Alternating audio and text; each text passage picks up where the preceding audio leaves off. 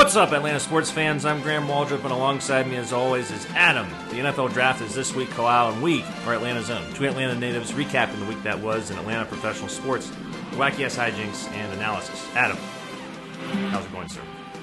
Graham? Very well. Thanks for asking, as always. You're always so considerate with me and my feelings. I am. How are you doing? I'm very tired. Yeah. As everybody knows, we did not have an episode last week because I was out working on this TV show, and but that's done, and good to be back. Didn't get a ton of sleep. Was The Walking Dead yesterday. I know you were going to do a replacement episode without me, but you got your second shot and then was dead of the world for 2 or 3 days. Yeah, I had a great cast lined up. I was going to have to do the Graham hosting, which I think I could do. You know, I've been rehearsing all week.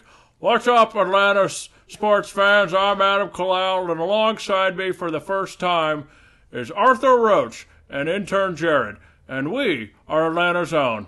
3 guys doing something with sports in Atlanta. So I had all that lined up. Arthur, might as well just start your own podcast. Had Arthur lined up. We were actually going to talk about Atlanta United to some serious extent. Wow.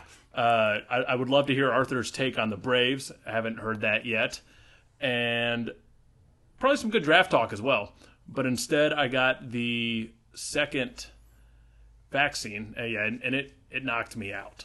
I'm glad I got it. I feel great now, obviously. We're podcasting together, which is fantastic. But yeah, I was out for like 3 days, so everything was pushed. So it was a good week for you to be doing your thing and not have Atlanta's own.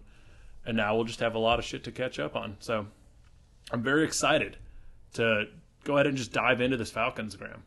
It's finally here. We've been talking about this week for, well, really what, since Dan Quinn got fired? Yeah, and even a little before, because we were very concerned about the direction of the franchise, not only with the salary cap, but where do you go in the draft? With Matt Ryan aging, Julio Jones aging, the team nowhere close to being in contention, even though I know they lost like 8 games by 1 score, but hell, you lost 8 games by 1 score, so you're not very good. You're just not a good football team at the end of the day. So it's like, what do? Do you blow it up? Do you try to supplement and still be a playoff contender? And we were afraid of, at least I was afraid, of Thomas Dimitroff having to answer those questions. Fast forward, we have a new coach, Arthur Smith, new GM, Terry Fontenot, who've talked about ad nauseum at this point. And we always kept talking about the draft is where things will happen. The draft is where we'll start to get an idea of what this team is trying to do beyond Matt Ryan getting his contract restructured and seemingly locking him in for the next couple years. It's all going to come to light a little bit more in terms of the direction this franchise is going on Thursday night. And as I sit here 2 days before the draft, I still don't have a preference or an opinion. I don't know. I don't know what to do. I could see the positives and the negatives of what are pretty much our 4 options. Here's our options. At number 4, we take a quarterback. Likely Justin Fields or Trey Lance, depending on what Kyle Shanahan does with his number 3 overall pick. And there was reports this week that could be Mac Jones, the Alabama quarterback. But it's between Mac Jones and Trey Lance, so maybe Justin Fields is there at 4. So that's one option. Number 2, take best available player. Kyle Pitts, the beast of a tight end out of Florida. Is he better than Fields or Lance, though? That's the question. But let's go through your options. We'll debate later. Okay, yeah. So that's option 2. Option 3 is take Sewell, the offensive lineman from Oregon. Mm-hmm. Option 4 is... And before you say that, he's, for people who don't know Sewell, he is widely regarded as the top offensive lineman in the draft. Instant game changer. People aren't saying he's like first ballot Hall of Fame or anything, but the best offensive lineman prospect in the draft, according to just about any scout out there. And then option 4 is hope that someone is really desperate and gives us the huge package that it would require to trade up to our number 4 pick. So those are the 4 options. Where to start, Graham? So let's start with the first option, which is staying put and drafting a quarterback. It's pretty much either going to be Lance or Fields. I am not interested in Mac Jones. And the reason why, even though I liked what I saw from him when I watched a couple Alabama games this year, but I think with the direction of today's NFL game, you need a guy who's athletic. Mac Jones is he's certainly accurate, at least in the SEC game. He's not athletic at all. He's your prototypical white quarterback in terms of just guy who's very stationary back there, has a decent arm, is an accurate passer. Yeah, I think us drafting Mac Jones would be the one thing that in the moment I would be horribly pissed off about. Right. Like, Falcons Twitter would absolutely lose their collective minds. Yeah. You're getting a less... With Justin Fields on the board, I guess one of them would be off either Justin Fields or Trey Lance on the board, and you take Mac Jones over Kyle Pitts or one of those quarterbacks. Right. Well, yeah. Like, for me, like, the draft board is, like, probably Fields or Lance, Pitts, Swell. Hell, I put Micah Parsons over Mac Jones. Mac Jones isn't even on my top 5 in the draft board. Right. So I don't think that's a realistic possibility of Mac Jones, so we don't really need to talk about that. But he's not the guy I want, for that reason, because he's not very athletic. On Trey Lance, on the other hand, accuracy has been an issue for him, but he's athletic as all get out, apparently. And a lot of people are, not as big as Lamar Jackson, but there's been some comparisons made in terms of his speed and ability to change a game with his legs. And also still having a good arm, but not being the most accurate passer in the world that could develop. So my thing is that even though I know Justin Fields had his issues at Ohio State, but he's, simultaneously, to me at least, when I watched him play, when I looked at some scouting reports, he fulfills both needs of a quarterback in the sense that he is more accurate, or he is accurate, and he's also quite athletic. So to me, out of the quarterbacks that we have to choose from, if we're picking a quarterback, he's my guy right now because of that reason. Yeah, I agree with you there for those reasons. And then also just the scary thing about Trey Lance is that he did play at North Dakota State, and he only played one game last year. So there's just less film on him. So he would be more of a project quarterback, which is fine in our scenario because we have Matt Ryan probably for the next 2 years. So you could have a guy like him sitting behind Matt Ryan, but Justin Fields, just the fact that we've seen him play in the college football playoffs, championship games. Was at Georgia and Ohio State, 2 huge programs, although Ohio State isn't exactly known for putting out top-notch quarterbacks. But you can't always just look at history like that. No. It's not like he was recruited initially by Ohio State. He went to Georgia. So. Yeah, you have to evaluate the individual. And it's one game, and there are times when I know I have a few friends who are Ohio State fans who just, are very up and down in Fields. It's like they said, one week he's just unbelievable. You think he's going to carry you all the way, and then the next week you're like, what the fuck is he doing? Like, sometimes it seems like these little guys, have a game where he throws 3 or 4 picks, and then he'll have another game where he throws 5 touchdowns and no picks. So he is a little Jekyll and Hyde, which is a bit concerning.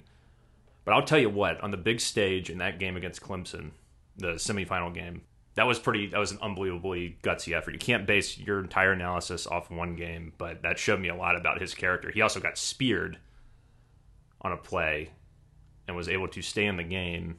I think he came out briefly, but came back and with a hit that normally would, I think, take just about anybody out of for the rest of the game, if not next week. He stayed in there and then threw like 2 or 3 more touchdowns and was just unbelievable. He torched your Clemson Tigers. Yeah, he was the best quarterback on the field. Yeah. He beat Trevor Lawrence. Obviously, Trevor Lawrence, the number 1 overall pick. He beat him single-handedly. Yeah. So, you can't base, like I said, it off one game, but you can still say, in that moment, when it mattered most, he came to play and he kicked ass. And that says a lot, and it says a lot about his character to stay on the field. He could have said, oh, man, I don't want to, risk hurting myself further and plummet my draft stock. I've already had a great game. I could just peace. No, he was there for his teammates. So, that said a lot to me about the character of Justin Fields. Yeah, it shows he's a gamer, and it's great to, even if he is Jekyll and Hyde as you said, it's great to know that he can show up big in that moment. And he's coming in an opportunity where it's an ideal spot for a quarterback to be able to sit back, watch Matt Ryan, get up to speed with the pace of an NFL game, kind of a la Patrick Mahomes or Aaron Rodgers. Like it doesn't happen like that too often. But if you can let a guy like this sit for a year or two, I mean, it's only going to be better for him in the long term. So, if you coach him up, let Arthur Smith get his hands on him, then that consistency might come out. Yeah, and I think that's another thing to keep in mind is also who your coach is. I think that's got to influence how a general manager drafts, particularly when a general manager and a coach haven't worked together very long. The general manager has to think, okay, what players am I going to get that my coach can get the most out of? We know Arthur Smith is an offensive specialist. We saw what he's done with Ryan Tannehill, especially last year. I mean, quarterback, as we know, is where games are won and lost. You get to the quarterback as a defense. We saw what Tampa Bay did. Like Tom Brady, yeah, he went to the 7th Super Bowl, but his last 2 Super Bowls, if he didn't have a good defense, he ain't winning shit. I mean, Mahomes was under duress the entire second half. Either you got to have a good quarterback that you got to protect him, and you got to be able to get to the quarterback. And right now, I think with how Arthur Smith's team is constructed, as of right now, you got to have a quarterback that can really sling it. And not to say Matt Ryan can't sling it anymore. I think he's still a very good quarterback. I think he can become great again if he has protection. But when you're thinking about the future, we know Matt's not going to be here much longer. You got to think about, okay, my coach should be able to develop this guy into a premier quarterback in the NFL, or we made the wrong decision at getting a head coach. So I've got to trust that. I've got to trust that as a general manager and say, for my first big pick, the biggest pick and the Falcons have had in 13 years, to me, it's like I got to get my quarterback of the future. There are a lot of good quarterbacks in this draft. I know you have Kyle Pitts there. I know everyone's saying he's a future first ballot Hall of Famer. And I don't know if I'm no scout. I don't know. Maybe Fields isn't the right move, but to me, it's like I feel like I don't want to force it, but if I'm picking a quarterback, that's my guy, and I have to trust my coach to develop him.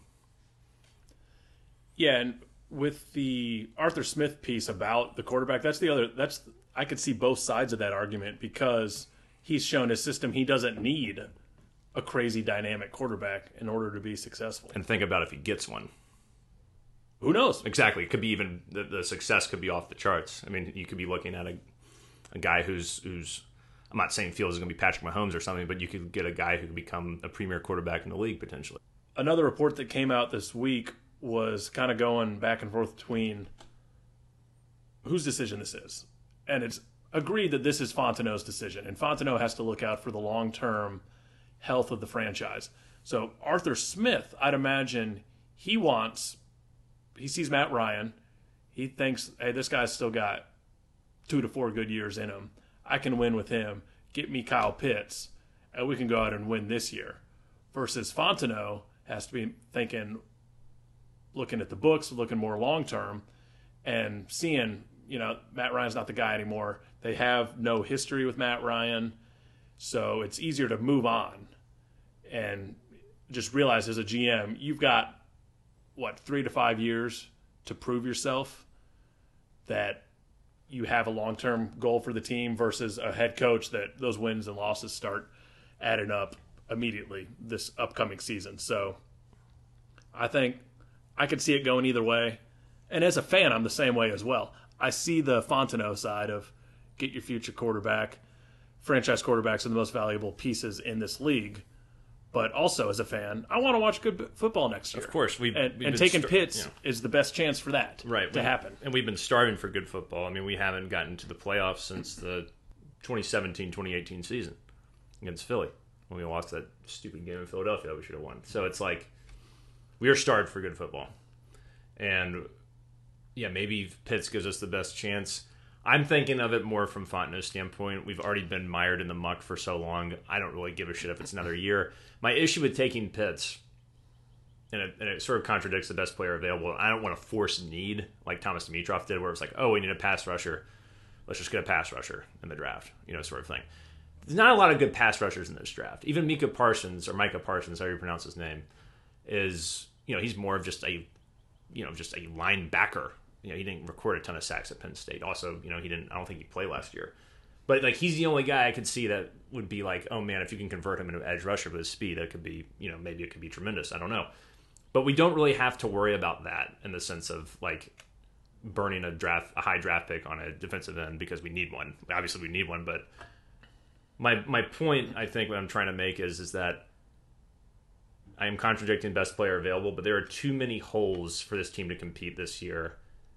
Even if you draft Kyle Pitts, you might have more exciting football. You might win a few more games. I don't know, but you're not winning shit this year. This is not a Super Bowl team. There's too many holes.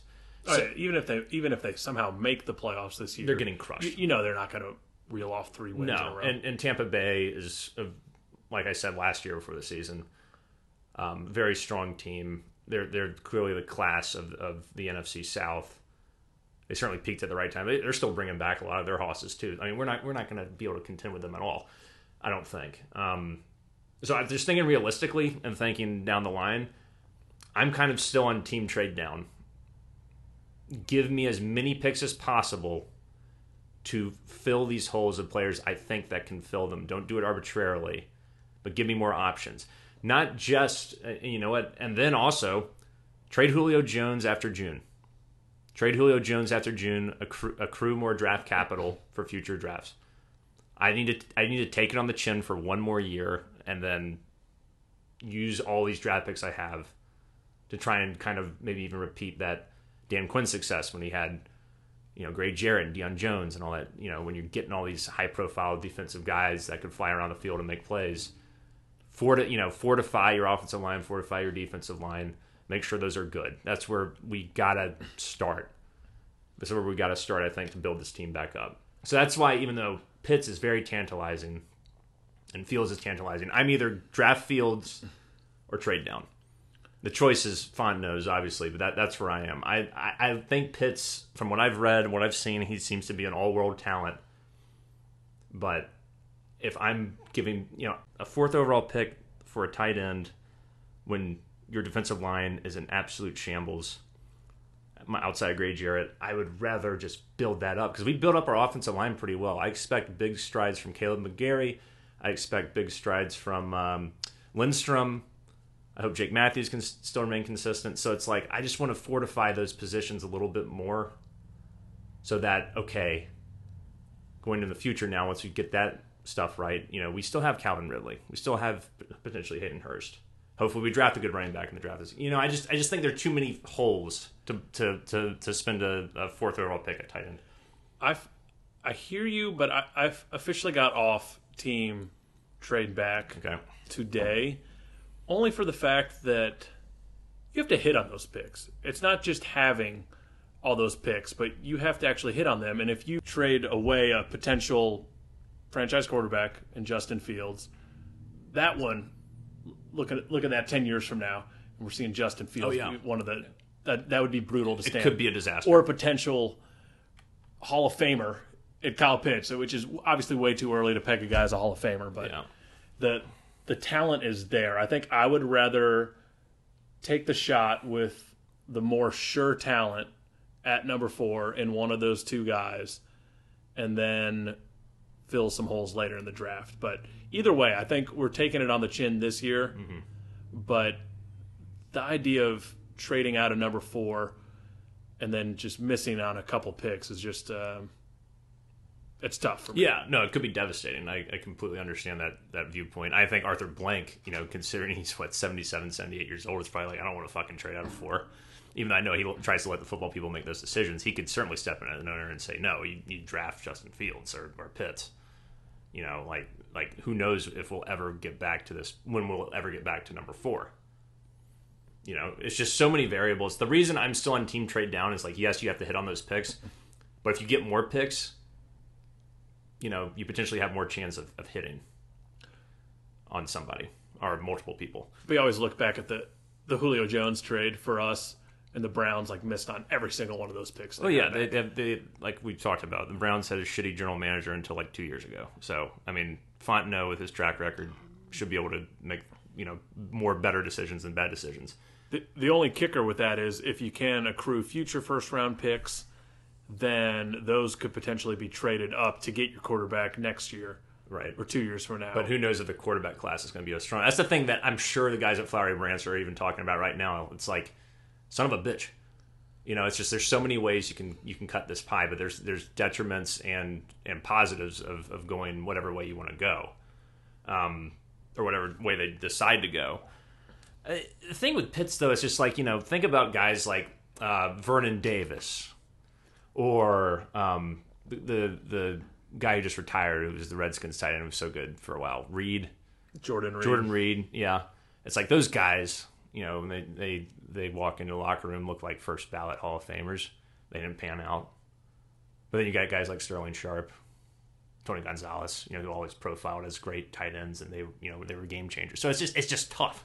You have no fucking idea. Well, just to imagine this offense and granted, if we draft Pitts, maybe that's more all these Julio Jones rumors. Maybe if we do draft Pitts, maybe you do definitely try to trade Julio. But yeah, I think you've got to trade Julio. I think regardless of what you do, you have to trade Julio. There's no way around it. Julio is an aging, seemingly possession receiver at this point. A great possession receiver.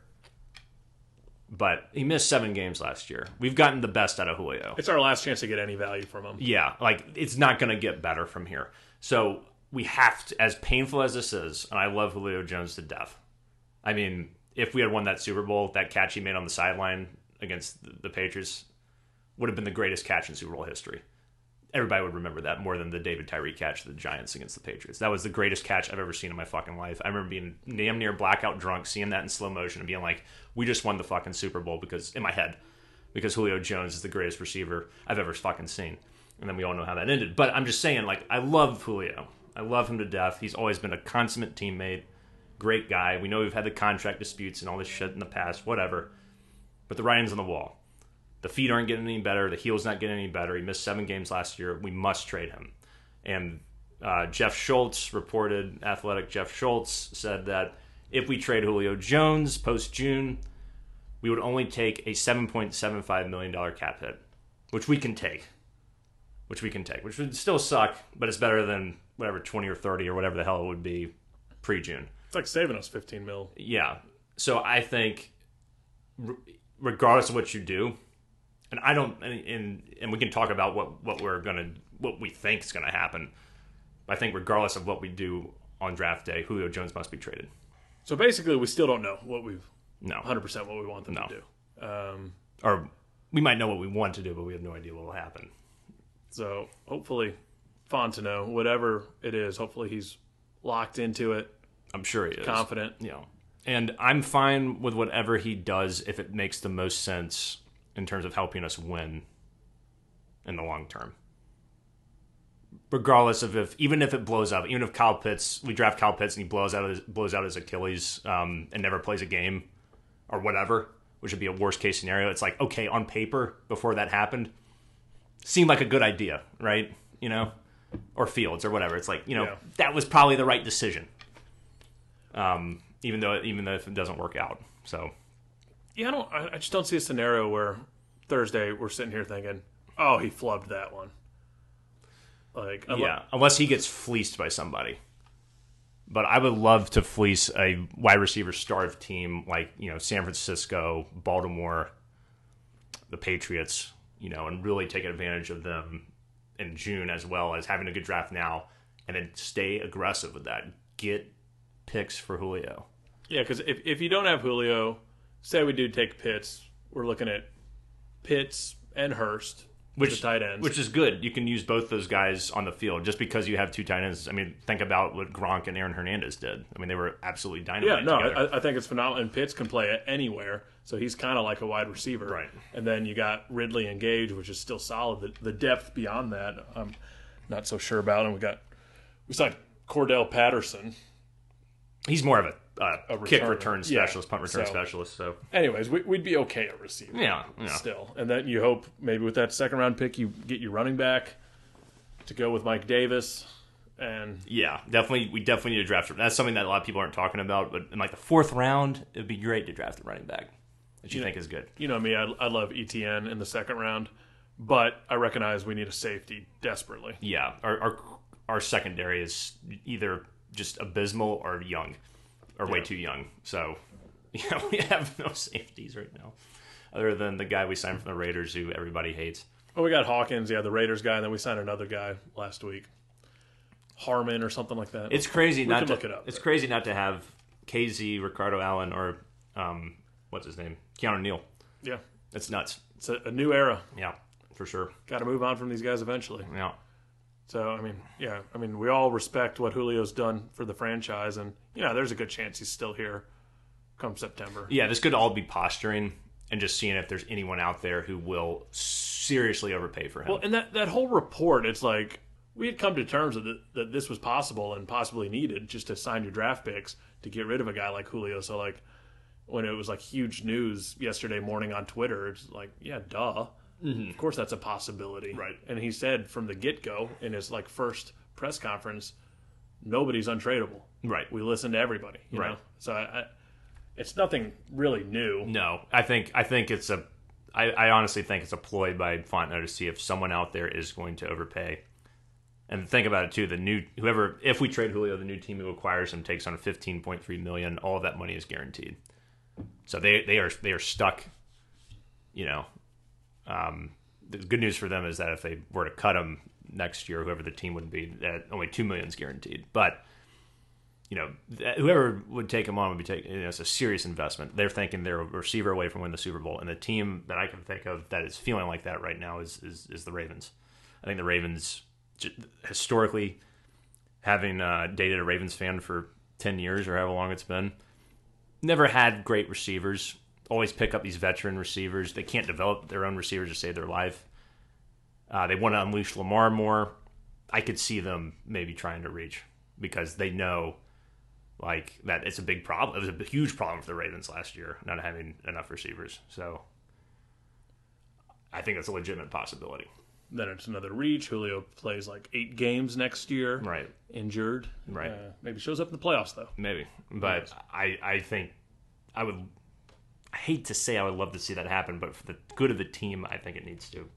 I mean, it's really our only other options now, I think, are restructure Grady's contract. I'm surprised that hasn't happened yet. Which, like, Grady's a piece for the future, so get it done. But if you don't do that, then you have to trade Julio. Yeah, absolutely.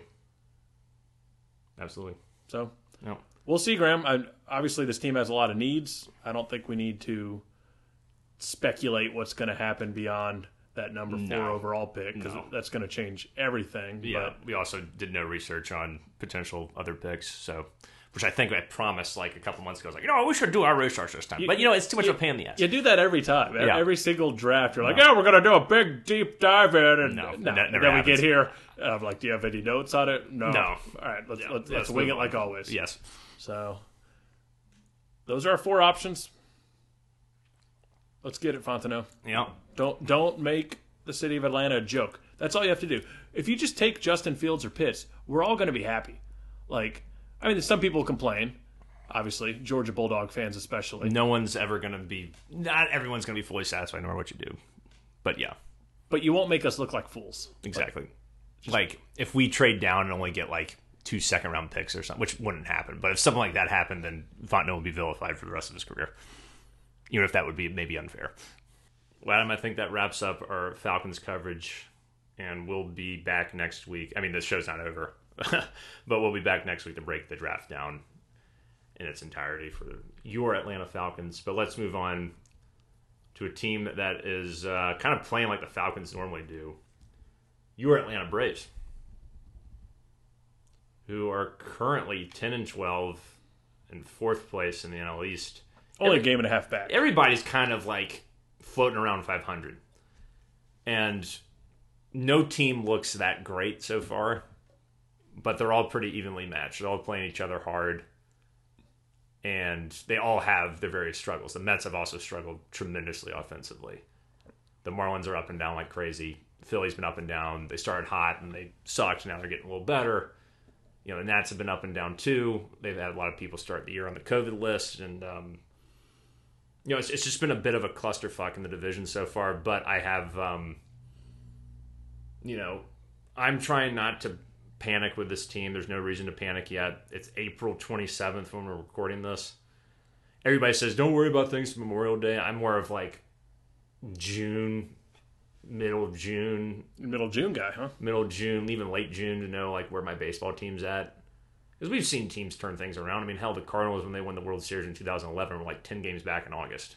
and they won the World Series. So it's like anything can happen, but you kind of get a better idea, I think, by mid to end of June about, okay, does this team have a shot even if they're still underperforming?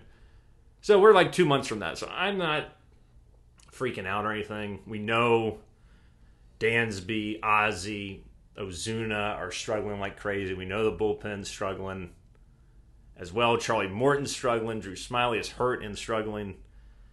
It's a mess. There's no way to put it. Other way to put it. It's a mess right now. But there's no reason to freak out yet. Yeah, a few numbers. We currently have a 4.89 team ERA, which is the second worst in all of baseball. Behind the Angels. Correct. We have the fourth worst WHIP in the majors. I know you're a WHIP guy, Big Graham. whip guy. 219 team batting average, Pathetic. which is pretty poor. And after our beautiful one-hit performance in the doubleheader against the Diamondbacks, So glad I didn't see that. we got to the point of Dansby Swanson having to walk around and burn sage in the locker room and all over the field, Yeah, I read that story tonight. which was hilarious.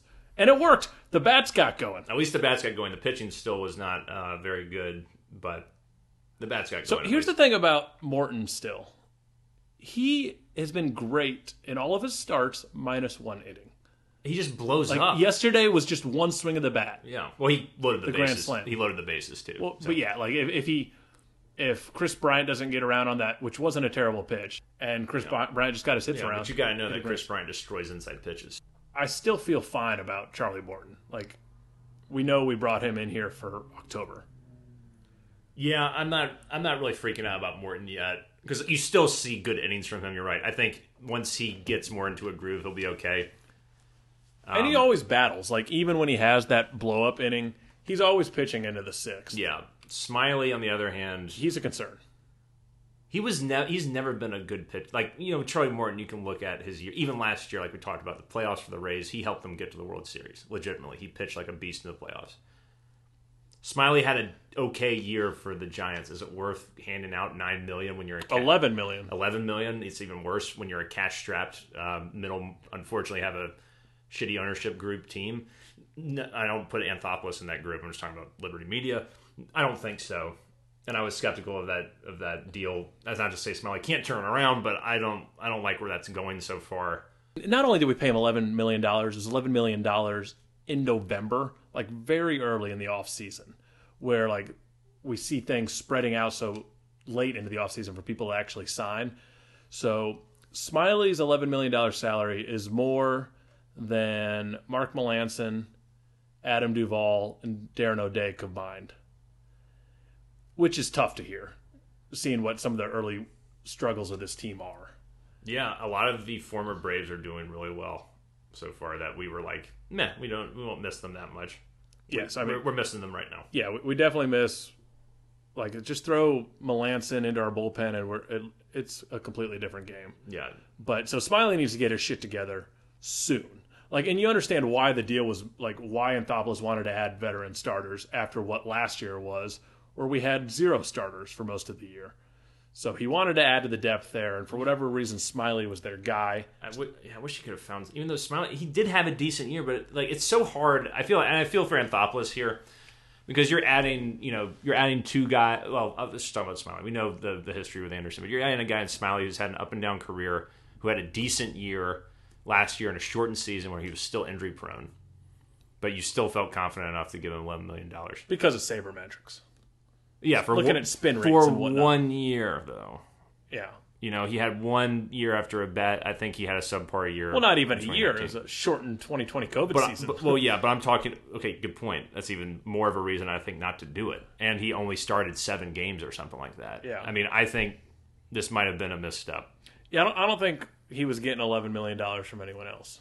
Yeah, and I gotta question that a little bit. Even before the season, even if Drew Smyly was pitching like out of his fucking mind, he had a 0.5. If he was putting up Jacob deGrom numbers like sub 1 ERA, sub 1 WHIP, I'd still be like, okay, maybe this is gonna work, but I'd still be nervous just given his track record. Well, he doesn't have not Smiley. Anthopoulos doesn't have a great track record with veteran lefty pitchers. Who are the other folks that Hamels. Right. I forgot about him. Don't go on to a crazy Graham rant about that. I'm just saying that I just want to say again, I called that shit from a mile away. You were correct on that one, Graham. You were correct. I didn't feel as bad about this one, but he looked great for the first 3 innings of his first start. Yeah, that's worth $11 million. He could still turn it around. Like I'm surprised they didn't give him some time at the alternate site to kind of get ramped back up before throwing him back out there. But anyways, that's very concerning to me early on is what Smiley's going to do. And like we just can't afford to have $11 million misses with our budget. No, you just can't. And that's critical. That's money that could have gone to the bench. That's money that could have gone to their starter. That's money that could have gone to more bullpen help. And I will say, even if the bullpen turns it around, I expect them to get better overall. I was foolish to assume that we'd be fine after losing the 3 guys that we lost. That everybody would just continue pitching as well as they did last season, because that's just not realistic. Regression is a fucking word for a reason, and we're seeing that right now with some of these relievers. Thank God for Luke Jackson, right? He finally gave up a run. He did. Finally gave up a run. Sitting at a 1.29 ERA now. Yeah, we got to get Martin back. We got to get Newcomb back for sure. Those are 2 huge pieces. Yeah, that might change things a little bit, spread everything out a little more. AJ Minter's kind of steadied things out. Yeah, Will Smith has steadied things out. Yeah, Matzik looks mortal. He looked mortal last night. The thing I'm worried about is the thing that we kind of ran into a little bit last year, even a shortened season. These starters aren't going very long into games. Ian Anderson against the Yankees the other night was the first guy to pitch into the 7th inning as a starter for this team this year. That's unacceptable. This bullpen will flame out. This bullpen will be done by late July if this keeps up. Yeah. It's ridiculous. So, some injury updates. Max Fried is expected to return against the Nationals in the May 4th through 6th series. That's in, I think that's next week. Yeah, it's next week. Yeah. Chris Martin through a side session on Monday. There's no timeline yet for his recovery, and there's no timeline for, no timeline for his return. And then Mike Soroka still has no timeline for his return. He's not resumed throwing ever since he got some shoulder inflammation. And according to Dave O'Brien, a lot of this is from Dave O'Brien, all of this, a team official reiterated Monday, and I'm quoting Dave at this point, that Soroka's shoulder has been checked and is structurally sound. I would love to get Mike Soroka back by middle of May or something like that. Well, May's happening right now. Yeah, Dr. Graham, it's not happening. Sorry. I keep forgetting we're at the end of April. June. Give me Soroka back by June 15th, please. So, Dr. Graham, you just throw wishes out there? Yes, I'm throwing wishes out there because this pitching staff is in shambles. It's on fire. We won a game 8-7 last night. I thought it felt like we got beaten 15-0. Like, I can't stand this shit anymore. This pitching and offense is just terrible. Like, easy. I could say you were early on in this segment. You were like Mr. Calm. I know. Until mid-June. I know. And I see you getting more worked up. It's coming out. You were saying very logical, factual statements, and now you're going to shambles, the worst thing in the world. We're a game and a half, Graham. Game and a half back. I know, but I'm just thinking about, like, have you watched any of like the Padres and Dodgers games that have happened so far this year? No. They look so much better than we do right now. And I know that could totally change in 2 months, or even next week. We get hot in May, Graham. Yeah, but it just sucks because it's like this team was so much fun last year. We haven't talked about the offensive struggles, but like, good Lord, Marcell Ozuna is not intimidating anymore. He flails at everything. He looks out of shape. He needs a couple days off. Problem is we can't afford it right now. Right. But hell, I have more faith in Guillermo Heredia than damn Marcell Ozuna. Heredia should be hitting third right now. He's got his second highest OPS on the team, I think. You might be right. I don't know, man. Shake it up. Give Marcell a couple of days off. I mean, I know. Well, Heredia's already our everyday center fielder. I'm just saying, like, I don't know. Call up Drew. Like, everybody just kind of needs a mental break. I feel like Ozzy needs a break and Ozuna needs a break. And they need a couple of days off. It is hilarious how quickly, like, our biggest concern, which was the bench, is now like one of our biggest strengths. Yeah, Adrianza can play some second base for a couple of days. Hell, he can play a corner outfield position too if need be. Like, he has been. Yeah, give Ozuna a couple of days off. The man, I don't know what he needs to do, and I'm sure he's going to be fine. But give him a couple days. Give Ozzie a couple days off. It's funny also with concerns that we thought were huge that haven't been so far. Ozuna's defense in left hasn't been terrible, minus his noodle arm. That man can't 9-year-old Gabe Peacock has a stronger throw from catcher, which never made it to second base. It's always but it triple was at hopping. least a line drive with like a little bit of might behind it. Yeah. But like Ozuna's just throwing like lollipops in, and it's embarrassing. Yeah, he's only had one good throw. It was even then it was still not the best throw. Like triple hop to the plate on that bomb play. I can't remember the guy's name, the Phillies player, last name Baum, who never touched the plate. Alec Baum. Yeah, that should have been an assist for Ozuna, but it was still. Oh, it was a terrible throw. Yeah, but he still got it there. Whereas now it's just like he hasn't made anywhere near as good a throw as that throw when he should have had Baum, and that wasn't even a good throw. It's like getting worse and worse as time goes on. But there's been like a lot of like hard line drives hit out there. I was like, oh, he's gonna flub this. There's no way he's gonna catch it. And he's actually making those plays, which is surprising. Yeah, so we'll give him some credit there. But the positive thing, Graham, because you don't give that guy the money we gave him and the time we've given him to hit like this right now. I wish there were video of this recording, because at the beginning you were like sitting up with good posture. The more we talk about it, seemed like you had things going on, and now you're just like over there fidgeting. You're staring at the carpet nonstop. I know. I just feel like the more I talk about it, the more I get a little. And I will be the first to admit I am completely overreacting right now, 100%. Okay, well, let's just dial it back, and I'm gonna. You don't even need to finish that sentence, Graham. Okay. I don't want to hear whatever was going to come out of your mouth there. Okay. No, I'm trying to apologize. Oh, that's fine. Yeah. I'm trying to say. I thought there was a big but coming after that. I am saying 100% that I am completely overreacting. I will go back to where I was at the beginning of the segment. I still have faith in this team. It's April 27th, for God's sake. There's no reason to freak out. But the more I think about it, and this is the but, I did not anticipate this start of the season for anybody. For the offense and pitching staff to be this poor. It's weird. And I hope it's not a sign of things to come. Okay. That's where I'll leave it. Good work, Graham. Proud of you.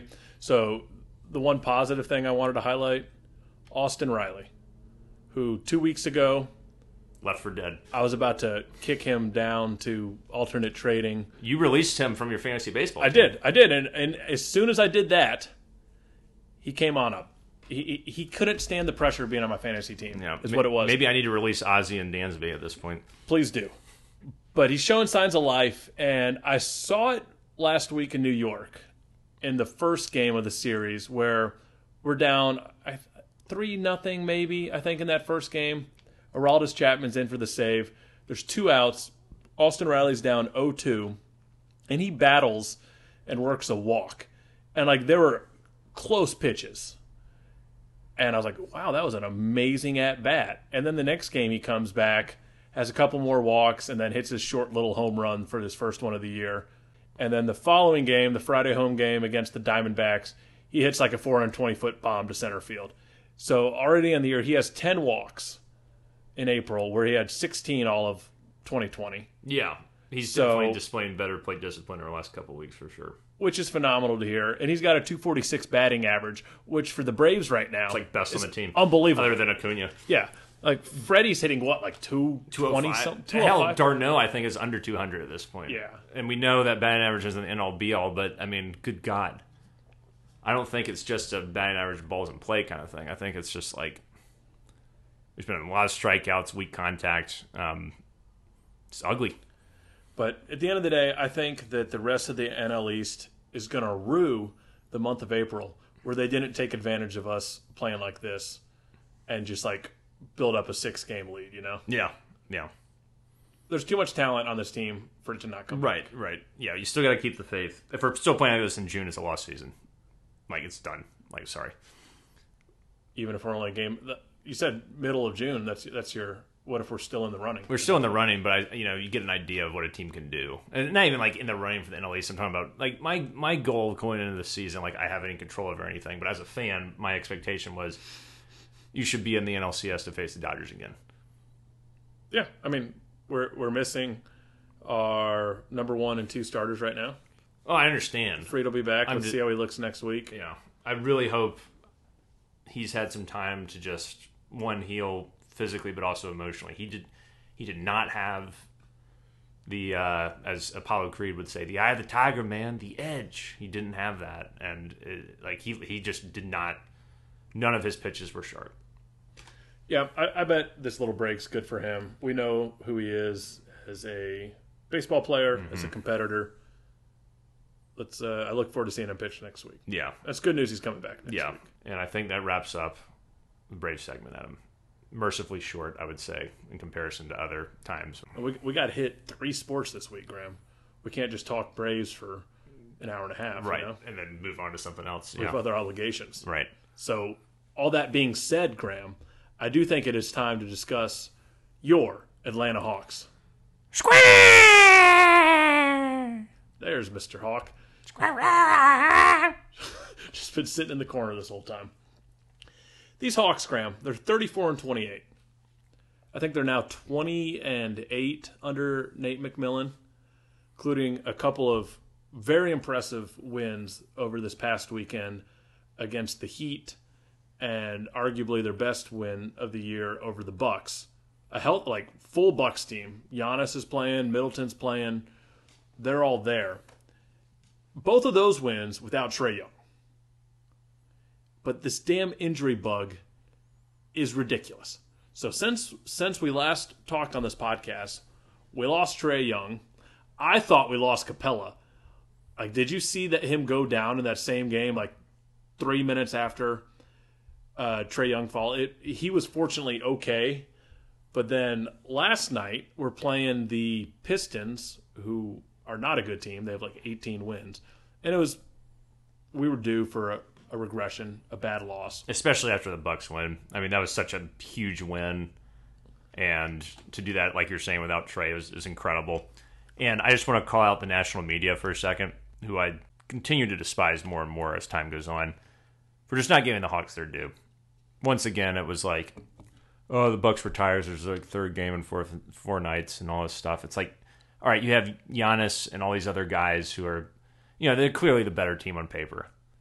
Just say, you know what, the Hawks played better that night and beat them.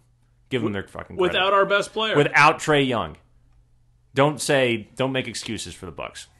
I just despise the national media so much. And I don't even care, I guess I do care that the Hawks aren't getting the respect that they deserve. But you know what, the more I think about it, the more it's about marketing. The more it's about who are the best players, who are the big markets. That's who we're going to side with. Milwaukee is a big market now? Best player. Or the better players. Giannis is a household name, one of the top players in basketball. Only because he's on AT&T cell phone commercials and shit. Right, but he's still a great player. You can't deny that. He's a great player. Yeah. So of course they're going to side with him because he's a great player. Not to say that Trae's not a great player, but he's not in the echelon of Giannis. So it's just, I am just very frustrated that Atlanta teams can't get their time in the sun when they're playing well, unless it's very rare. But screw the national media. We are who we are. We're the damn Hawks. Yeah, they're playing awesome right now. It was so fun to watch that game on Sunday after what was one of the worst days in Atlanta Braves history since probably Fulte gave up 10 runs in the first inning a couple years ago. You're talking about a Sunday game? You're talking about a regular season game in April? I don't think so. That was a bad game. To have your team get one hit, and I mean, obviously it's not the same ramifications of a playoff game. No. It's a top 5 worst day. In Braves history? No, I'm talking the last 3 years. Nah. I can think of negative, Graham. I don't need you to. I'm just telling you, you're wrong. I don't need you to bring up. You are I'm just saying, objectively wrong. It was a very bad day for Atlanta Braves baseball. That's objectively right. And then to come back and watch the Hawks, it was the Lou Williams and Bogdanovich show in the fourth quarter. Lou, who hadn't done anything all game, just starts going off on threes. And it was just back and forth. It was just so fun to watch and just pull away from Giannis and the Bucks, and Budenholzer coming back to Atlanta. It was just beautiful, and it's a fun team, and we're going to be a tough out for someone in the first round. Yeah. My concern right now, and I agree with everything you said. It said beautifully. I'm just thinking now about what's going on with Trey. I don't even know if he's making this road trip that we're about to go on. He is. He's set to possibly play at the end of the week. Okay. That's news. Yeah, I haven't looked at anything since this morning, so that's good. Yeah, Schlenk was on 92.9 The Game this morning and said both Trey and possibly DeAndre Hunter could be back at the end of this week. That would be nice. So that's great news. Yeah, I agree with you. If this team is healthy going into the playoffs, I think they can definitely win at least one playoff round. I don't know if they can beat, even Milwaukee in a 7-game series. It's gonna, this team's never been tested like that, or Philly.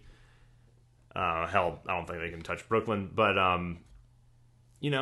they're playing their asses off. They're doing it with not a healthy roster, and they beat the Bucks without their best player. I mean, this team has a lot of heart. McMillan has to get that freaking head coaching job, and the season's coming rapidly to an end. I think there's 2 more weeks left. I'm just amazed at how much better I feel about the direction of this franchise ever since he took over.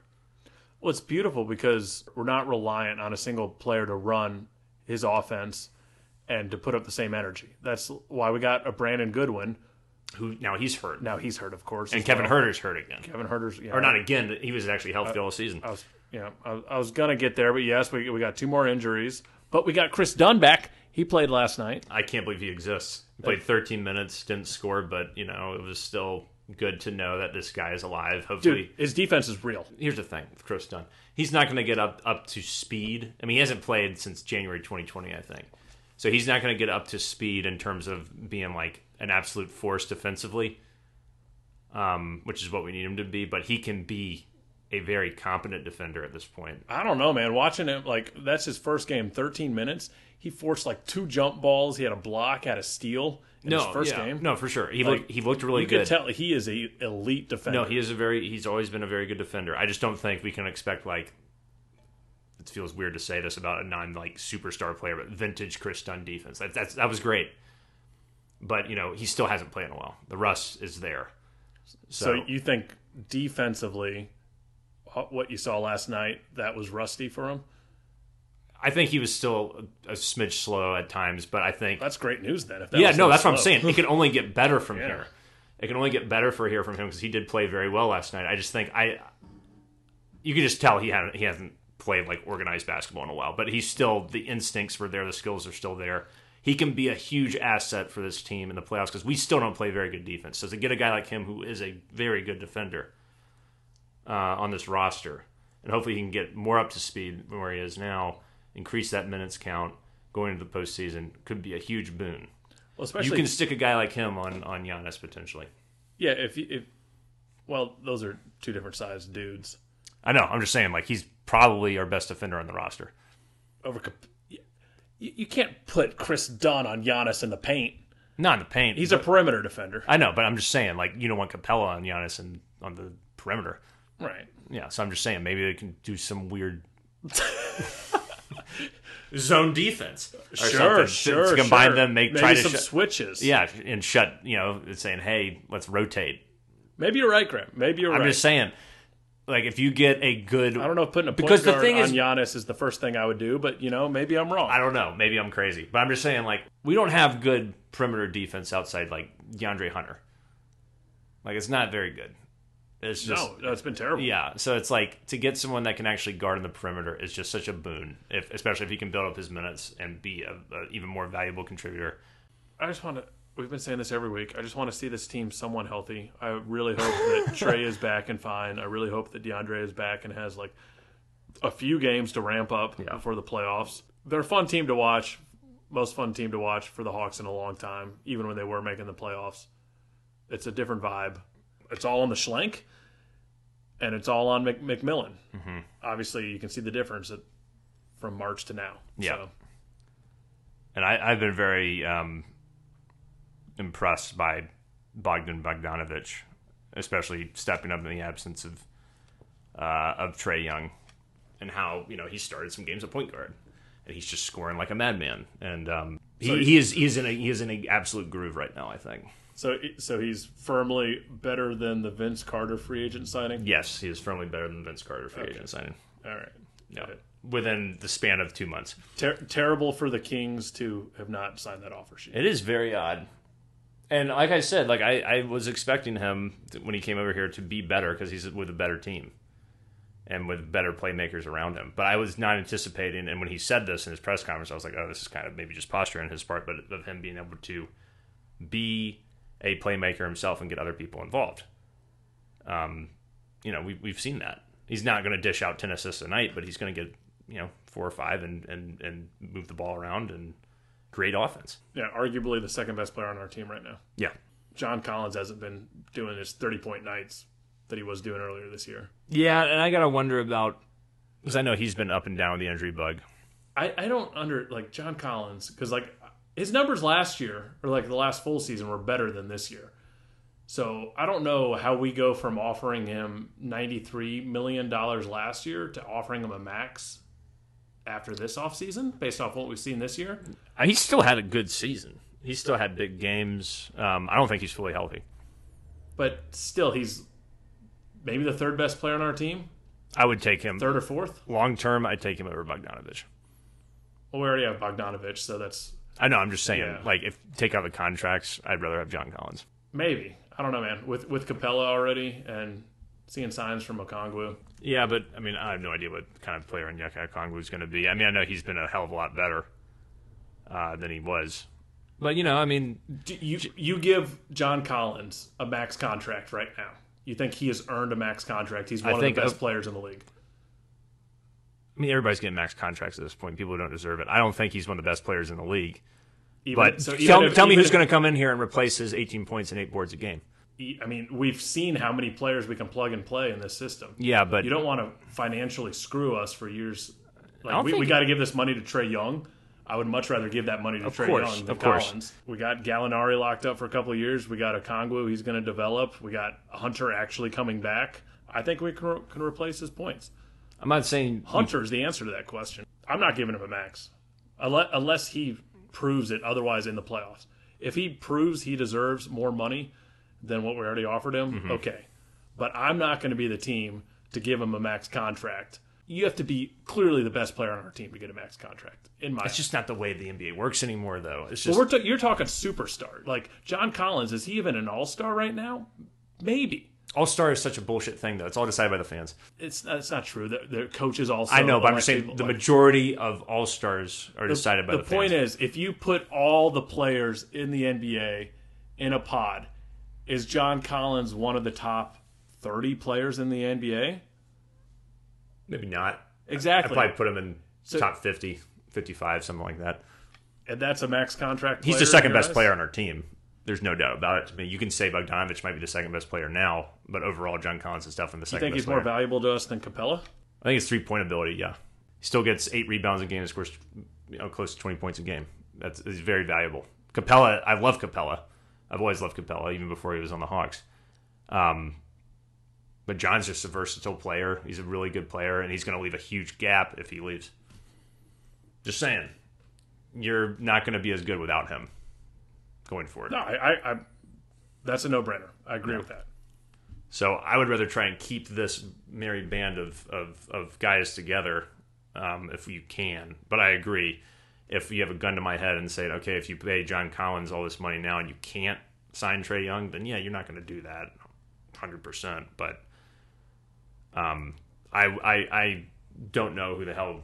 I mean, you're saying Hunter, but they're just different. It's different players. They play different positions. Having Collins and Capella together has made them both better players, I think.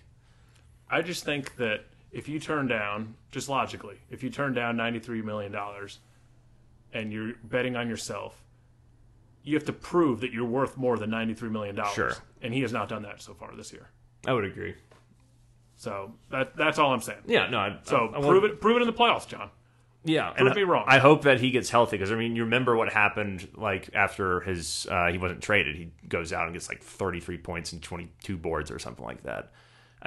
We know that he's capable of playing really well, and then he got hurt. I think a couple weeks later or something like that. But it's a game like last night. Last night we're missing Trae, we're missing Lou. We're missing 7 other guys. Yeah. John Collins in that roster. I need him. Yeah. That's the game I need him to go for 35. Yeah. He went for 19 or something. He was fine. Yeah. No, I hear you. Take over. He's not a guy he's not a guy I don't think that's going to take over a game as often as you'd like him to, especially if you're going to offer him that money. Think of giving Joe Johnson the max contract and what that did to us. Trying to offload that later on. I mean, that screwed us. Of course. But like we had no choice but to give it to him. I think we have a choice now. We have enough players. Yeah, We have a choice. I hear you. That's all I got, Graham. No, I'm in the same boat, man. I think we have a complete episode here. We bounced around. Atlanta United's doing well. I think they're like 3-0-1 or something. Your boy Barco's playing well. Scored a big goal in CONCACAF. Joseph Martinez is back, right? Yeah, I don't think he's 100% yet, but It's exciting though. He's back, and we'll need to have Arthur or Alexa, both of them, on and talk some. We haven't talked about United since like 2019, early 2019. It's been like 2 years. We need to do it at some point. Just like we'll do a deep dive on all these draft prospects. There's more of a realistic chance of Atlanta United deep dive, though, for sure. I don't know. Let's not start with deep dive. Let's just do like discussion, a real 5-minute segment, right? Which we have done before multiple times. Yeah. So we'll do that again. Right? Yeah, sure. So that wraps us up for this week. Happy draft week, everyone. Don't go too crazy either way. It's just a draft. It's only the future of the franchise. Don't freak out. Are you talking to yourself or the users? Both. Okay. Good. Yeah. But thank you guys for listening. We will see you next week to recap the draft, where the Braves are, where the Hawks are, and maybe we'll get someone to talk about United. We'll see.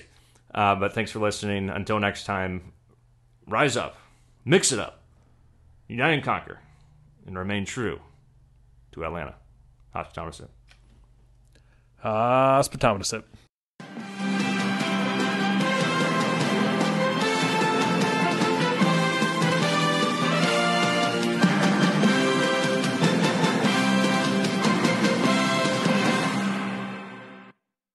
That was a good little show.